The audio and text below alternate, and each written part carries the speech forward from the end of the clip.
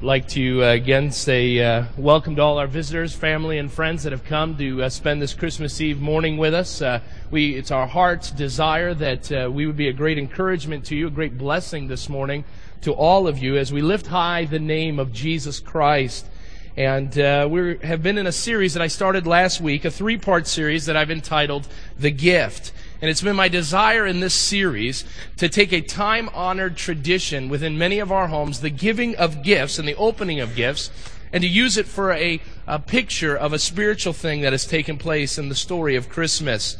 Last week we talked about the first of three aspects of this gift, and we talked about waiting for the gift, and I talked about how we as children, when we were young, we would wait for that day that would come that would be able to open the gifts. And even with a 4-year-old in our home right now, he keeps asking, when are we going to open the gifts under the tree? I'll tell you, I was ready to return one. My in-laws, God bless them, they bought Noah a B-I-K-E. I'm not going to tell you what it is. He can't spell, and I don't know where he's at right now. But a B-I-K-E, and the worst words that any man can ever see are some assembly required.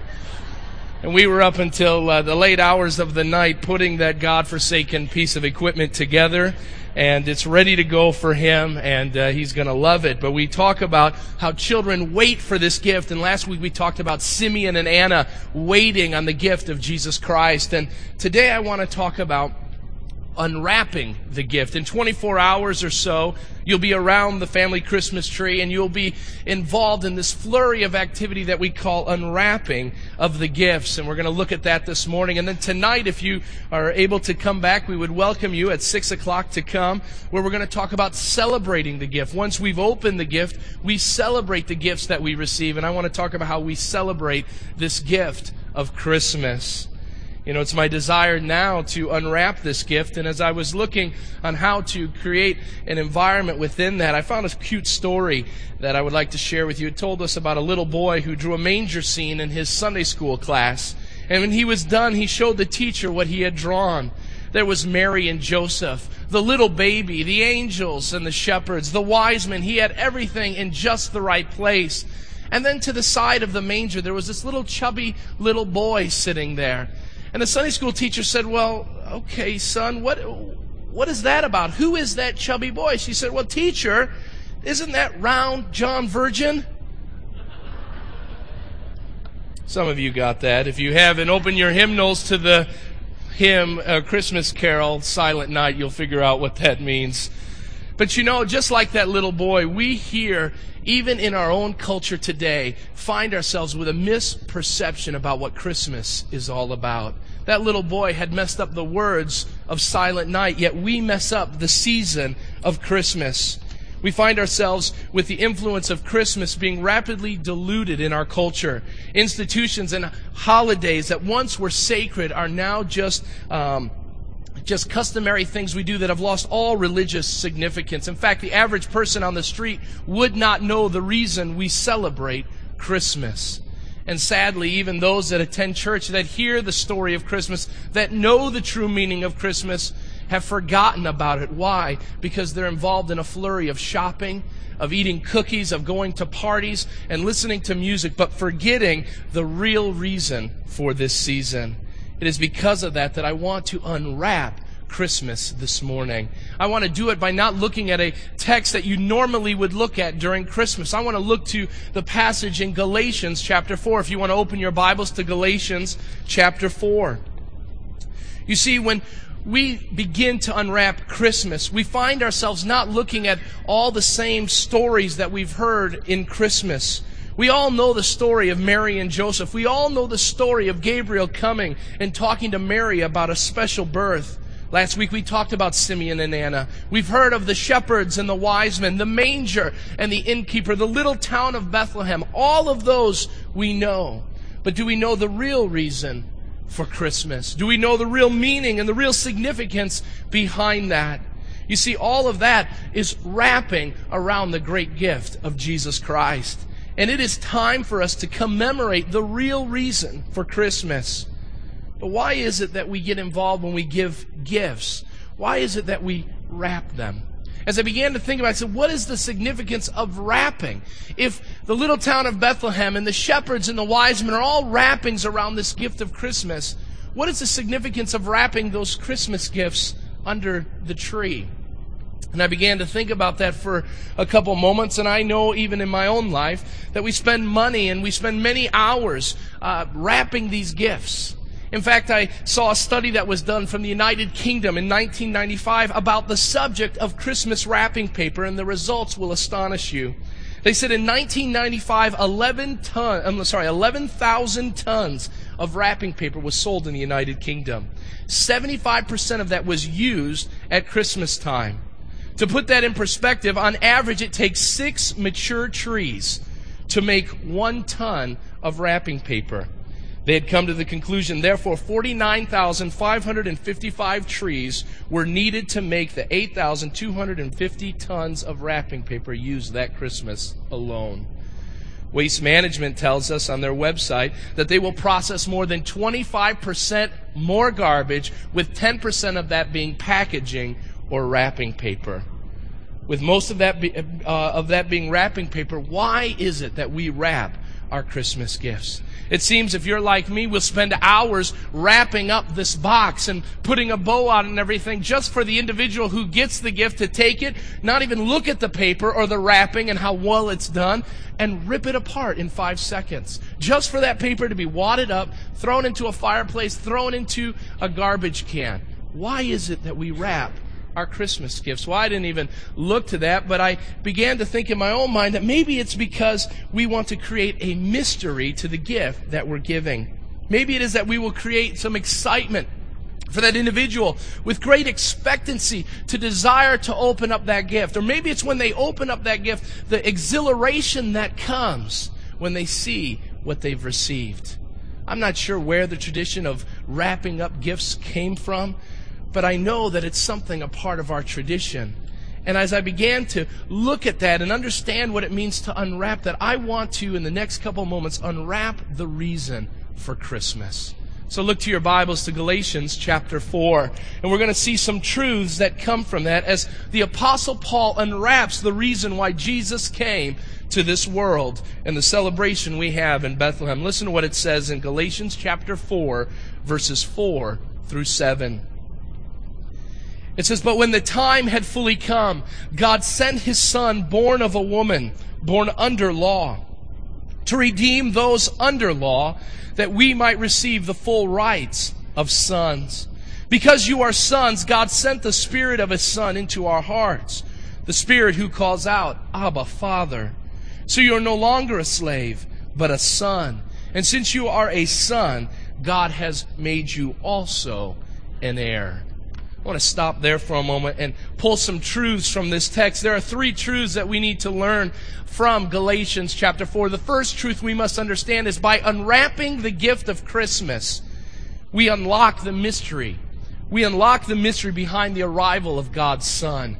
We unlock the mystery behind the arrival of God's Son. As I said before, there is great mystery on why we do many of the things that we do around Christmas. But even more than that, there's great mystery regarding that first Christmas. Now, when we look at that first Christmas and the celebration that took place in Bethlehem, we have to ask the question, why is it that we celebrate a holiday? Why is it we celebrate Christmas for a child who was born 2,000 years ago? There have been billions of children who have been born on all kinds of days in great amounts of significance, and others without anybody knowing about it except for maybe the mother and the father. And yet 2,000 years ago, this boy named Jesus was born in an obscure town called Bethlehem, and we come together and we celebrate it. We spend a whole month of our 12-month calendar spending time focusing on this birth. Why is that? What is it about this child that makes him so special? The answer is found in Galatians 4. It is in this passage that we see that Jesus was sent and He was God's Son. And He came for 3 key functions. He came to fulfill 3 key things. First of all, we see that Jesus came to fulfill God's plan. He came to fulfill God's plan. Look at verse 4 again in your text. This is what it says. But when the time had fully come, God sent his Son, born of a woman, born under law. Let's stop there for a moment. Look at that first phrase that Paul gives. When the time had fully come. The phrase signifies that this was a part of the grand scheme of God's plan. That it was not just something that just kind of was a bleep on the radar screen of God. And it didn't happen by accident. But what he's saying is there was a plan. When the plan had fully come to fruition, God sent his Son. Now, Paul, in the original Greek, we learn that he was giving a word picture. The word picture that Paul is trying to give is that of an hourglass. And what Paul is saying is as the sands of the hourglass left the top part of the glass and fell to the bottom, Jesus Christ was sent. Now think about that for a moment. Think about that hourglass. And here God the Father is waiting, and as he's doing that, he is putting everything into place as it goes. We know that the story of Bethlehem being the place where Jesus would be born would be prophesied years before by the prophet Micah. And we know that as a result of that, God had everything planned. We know that Caesar Augustus issued a decree in Luke chapter 2, sending Joseph and Mary to Bethlehem to fulfill what the prophets had foretold about. We see that this is a plan of God. Now it says that he sent his Son. We need to understand that what that is telling us is that Jesus' beginning did not begin there in Bethlehem. Jesus' earthly life started in Bethlehem. But Jesus, before the foundations of the earth, was with God the Father in the beginning. In the beginning was the Word, John 1:1 tells us. And the Word was with God, and the Word was God. And in John 1:14 we hear that the Word became flesh and made his dwelling among us. In Bethlehem, Jesus became flesh and began to dwell with you and I here on earth. It was a part of God's supreme plan. We see that the phrase, when time had fully come, is a time that was predetermined by God. But how was it predetermined by God? And why was that time in first century Palestine the right time and the right place for Jesus to be born? I want you to write this in your outline. There are 3 reasons why it was the right time. First of all, it was the right time religiously. It was the right time religiously. Just write that somewhere on the side of your page there. We need to understand the religious culture at that time. We know that from history, the Jews were free from idolatry. All throughout the first part of the Old Testament, the Jews had fallen in love with other gods. And we found ourselves, every time we look to the Scriptures, finding the Jewish people, the Israelites, pursuing other gods than Jehovah God. And as a result of that, there's times of captivity. There's times of great trial and judgment in the life of Israel as a nation. But here at this time, we see that the Israelites are now moving away from the idolatrous relationships they had with God, with other gods, and began to pursue the Messiah. History tells us in the Jewish culture, where we read from the great rabbis and the great high priests during that time, that we know that at that point, about 200, 300 years before Christ, there began to be created an excitement about Messiah coming to save them. We see that it didn't just involve just their freedom from idolatry, but we know that at that time the Old Testament was completed. We know that Ezra and the scribes had fulfilled the writings of the Old Testament. As a result of that, there were schools that were created to nuance what the Old Testament had to say. People were getting excited about what the prophets were talking about. Next, we see that it just didn't involve the right time religiously, but also culturally. Write that down. It was the right time culturally. In that time, in that hour where Jesus was born, in that age that had taken place, we know that the words that were being spoken were a common language. We know at that time Greek had become such the one language that was being spoken that everybody began to for the first time in all of culture, began to understand one another. We know that because of the exploits of Alexander the Great, that everyone was beginning to learn Greek. Now this Greek language was very descriptive, and it was able to articulate many of the deep truths that God would have and that He would use through His Son. But not only that, but it was religiously the right time, culturally the right time, but also politically. It was politically the right time. We know that the Roman Empire was the dominant power in that day, and the Romans had some great innovation when it came to government. We see 3 aspects of the Roman system that helped Jesus come, or allowed Jesus to come at the right time to be able to have his message shared. First of all, we see the first thing that's called the Pax Romana, which means the Roman peace. We know for the first time in Earth's history, there was a peace that seemed to go over the whole world. The Roman Empire was under pretty much one government, Rome, and as a result of that, everyone kind of fell lock, stock, and barrel into that Roman peace. As a result of that, it allowed for the early missionaries and the apostles and the preachers to proclaim Jesus Christ and to be able to share the good news. There was a second thing that we see, and that was the Lex Romana. The Lex Romana, and that's the Roman law. And the Roman law allowed citizens living in the empire to have many rights, which also gave the rights for people to share the gospel of Jesus Christ. Remember, Jesus didn't break the Roman law. Jesus broke the law of the chief priests that they had created, that he was blaspheming God. Rome didn't have an issue with what Jesus was saying. It was the chief priests and those of his own people in the Israelite nation. We see finally that it also involved the Rio Romana. Rio Romana, which is the Roman roads. We know that even today there are roads that were built back in the time of Jesus that were used as commerce, but also as an opportunity to spread the gospel of Jesus Christ. For the first time in the culture of the world, we know that people were able to travel freely from one nation to another. All of that are factors. All of those were factors that God said, it is the perfect time for my son to be sent. And within God's perfect plan. The story of Christmas, we must understand, is a story of God's faithfulness to us, his people. Way back in Genesis chapter 3, verse 15, it tells us that someone would come, that the Messiah would come and would reverse the issue of sin that was started and created in the fall back in Eden. But next we see, not only did it involve God's plan, but it also fulfilled God's passion. When Christ came, he came to fulfill God's passion. What was this little baby in this little manger to do?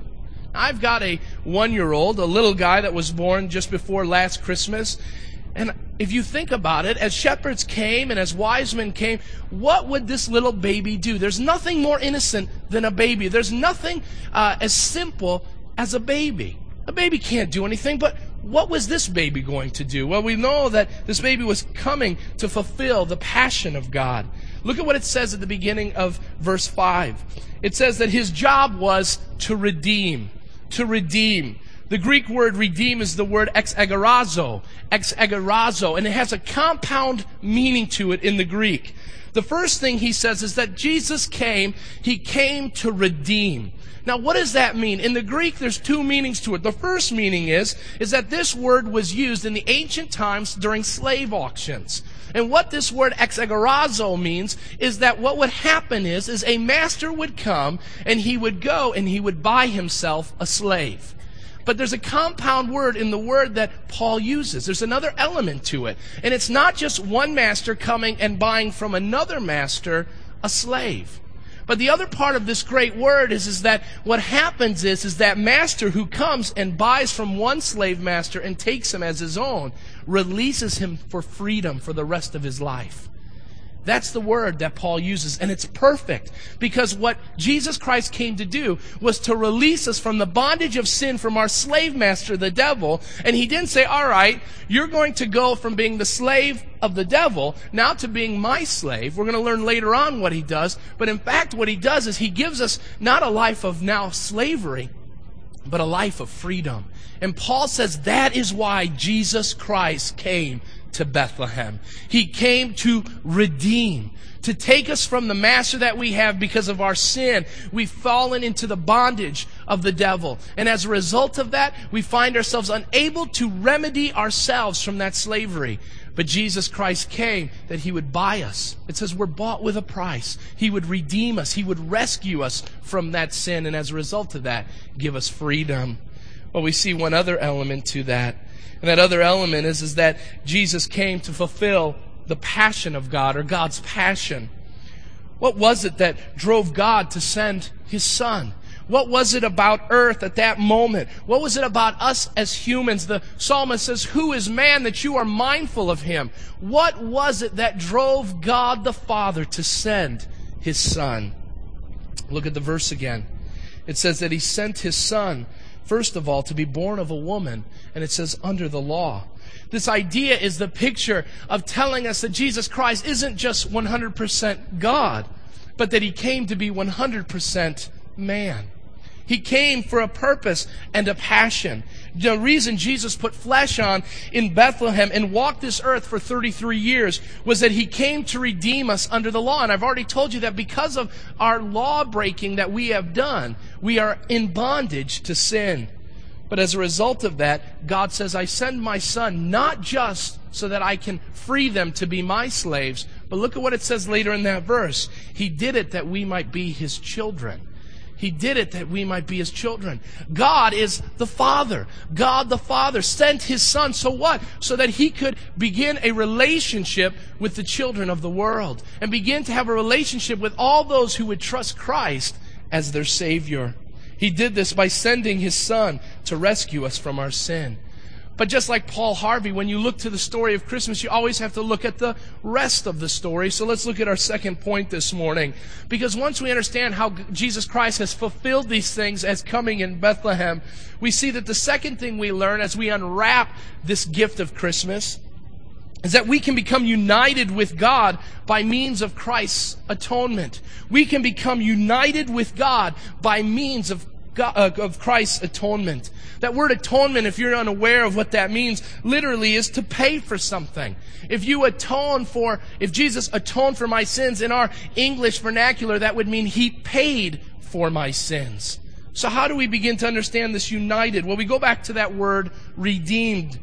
Jesus is, we are told that Jesus came that he might be, in other parts of the Bible, Emmanuel. We sang about that. God with us. What he came to do was redeem, and in that redemption we see an atonement taking place, a payment for sin. But what does that atonement involve? First of all, there are three things we need to look at in that. First of all, we see that this atonement is of a personal nature. This atonement is of a personal nature. Look at our text again. I want to read it. And I want you to identify who Paul is talking to. It says, but when the time had fully come, God sent his Son, born of a woman, born under law, to redeem those under law, that we might receive the full rights of sons. Because you are sons, God sent the Spirit of his Son into our hearts, the Spirit who calls out, Abba, Father. Verse 7 says, so you are no longer a slave, but a son. And since you are a son, God has made you also an heir. You know, as I look at that, I see in 4 short verses, 6 references to us as people. 4 times, Paul uses the word you. He says it's about you. This atonement, this redemptive story wasn't just, okay, Christ comes and he says, all right, I guess I'll go down and just try to save the whole lot of them. Let's just go do that. We'll just go save all of them and be done. No, it is very specific. It is not some generic redemption that took place. It is specific. It was done for you. The reason why Jesus Christ came was he came for you. The story of Christmas is about Jesus Christ coming for you and for me. Jesus Christ came to this world for you. He came to teach you. He came to heal you. He came to rescue you. He came to help you. And he came to die on the cross for you. Not your neighbor, not your friend. It is about you. Jesus Christ came for you. Isn't that a great story? Isn't that a great message of Christmas? That Jesus Christ didn't just come for just anyone, but he came with you in mind. That's why he came. I'm so glad that God sent his Son to redeem Tim Badal. I'm so glad that God sent his Son to redeem me from being enslaved to my sin. I'm so glad God came to save me from all the things that keep me from God the Father. When you unwrap the gift of Christ's atoning death on the cross, you begin to unwrap the message of Christmas. That the message of Christmas is about Christ coming and dying so that all who trust in him, who receive him, John 1 says, will receive eternal life and who will also be called children of God. That is why Jesus came. But we know that this coming came at a great price. This redemptive story, this atonement came at a great price. This rescue or redeeming would not be easy. It would mean a couple things. First of all, we know from the story of Christmas that Jesus Christ would leave every privilege in heaven. Think about that for a moment. You think it's tough for you to leave your home to go to your in-laws the rest of the day? That's nothing. And my in-laws aren't here today, so I can say I love my in-laws.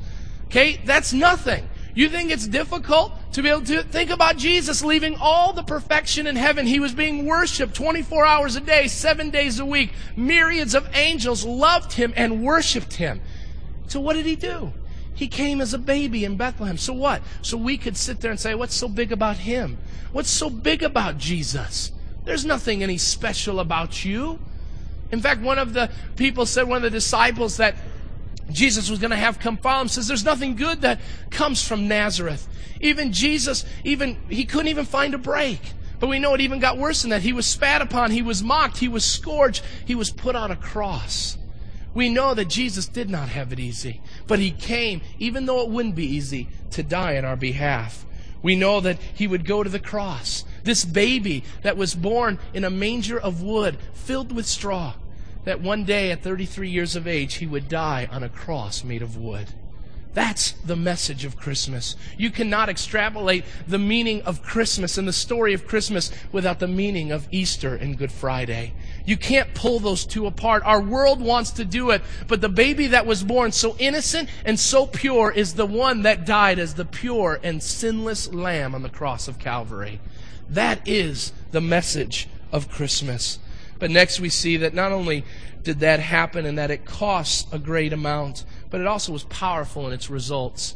It was powerful in its results. Look at what it says in our text, that we might receive the full rights of sons. Now, I will tell you that if I had decided today that it would be good for us to maybe stabilize that cross a little more to hold my weight, and I say, you know what? I want you guys to crucify me today. I'm a good guy. I don't do many things bad. I'm a good father. I'm a good husband. I think I do a good job of helping pastor the church. Go ahead and crucify me. Well, I'll tell you, that will get some people excited, and people will say, well, it's sad that a good man had to die so young, but it's going to do little for you in your spiritual walk. But what it did when Jesus died on that cross, when that baby of Bethlehem went to the cross of Calvary, we know it was powerful in its results. It took the blind and allowed them to see. It took the lame and made them walk. But even more than that, it allowed the people that were in spiritual darkness, you and I, to come to the saving knowledge of Jesus Christ. And you know what it did? It took us from being slaves. Look at what it says. And it gave us the full rights as sons. You want to know the gift of Christmas? The gift of Christmas is that Jesus has taken you out of slavery and he has made you his son. That is the gift that Jesus gives us at Christmas. The wonderful thing is that though Jesus died on the cross, he did not stay in the grave, but he rose from the dead, and in doing so gave us life-giving and resurrection power for all those who will believe. Again, John 1:12 says, to all who have received him, to those who believed in his name, he gave the right to become children of God. Well, what does that mean to be a child of God? I want to explore that in my last point. Because when we unwrap this gift of Christmas, we are able to understand the marvel of our adoption. There is something marvelous, there's something wonderful that takes place when we trust Christ as our Savior.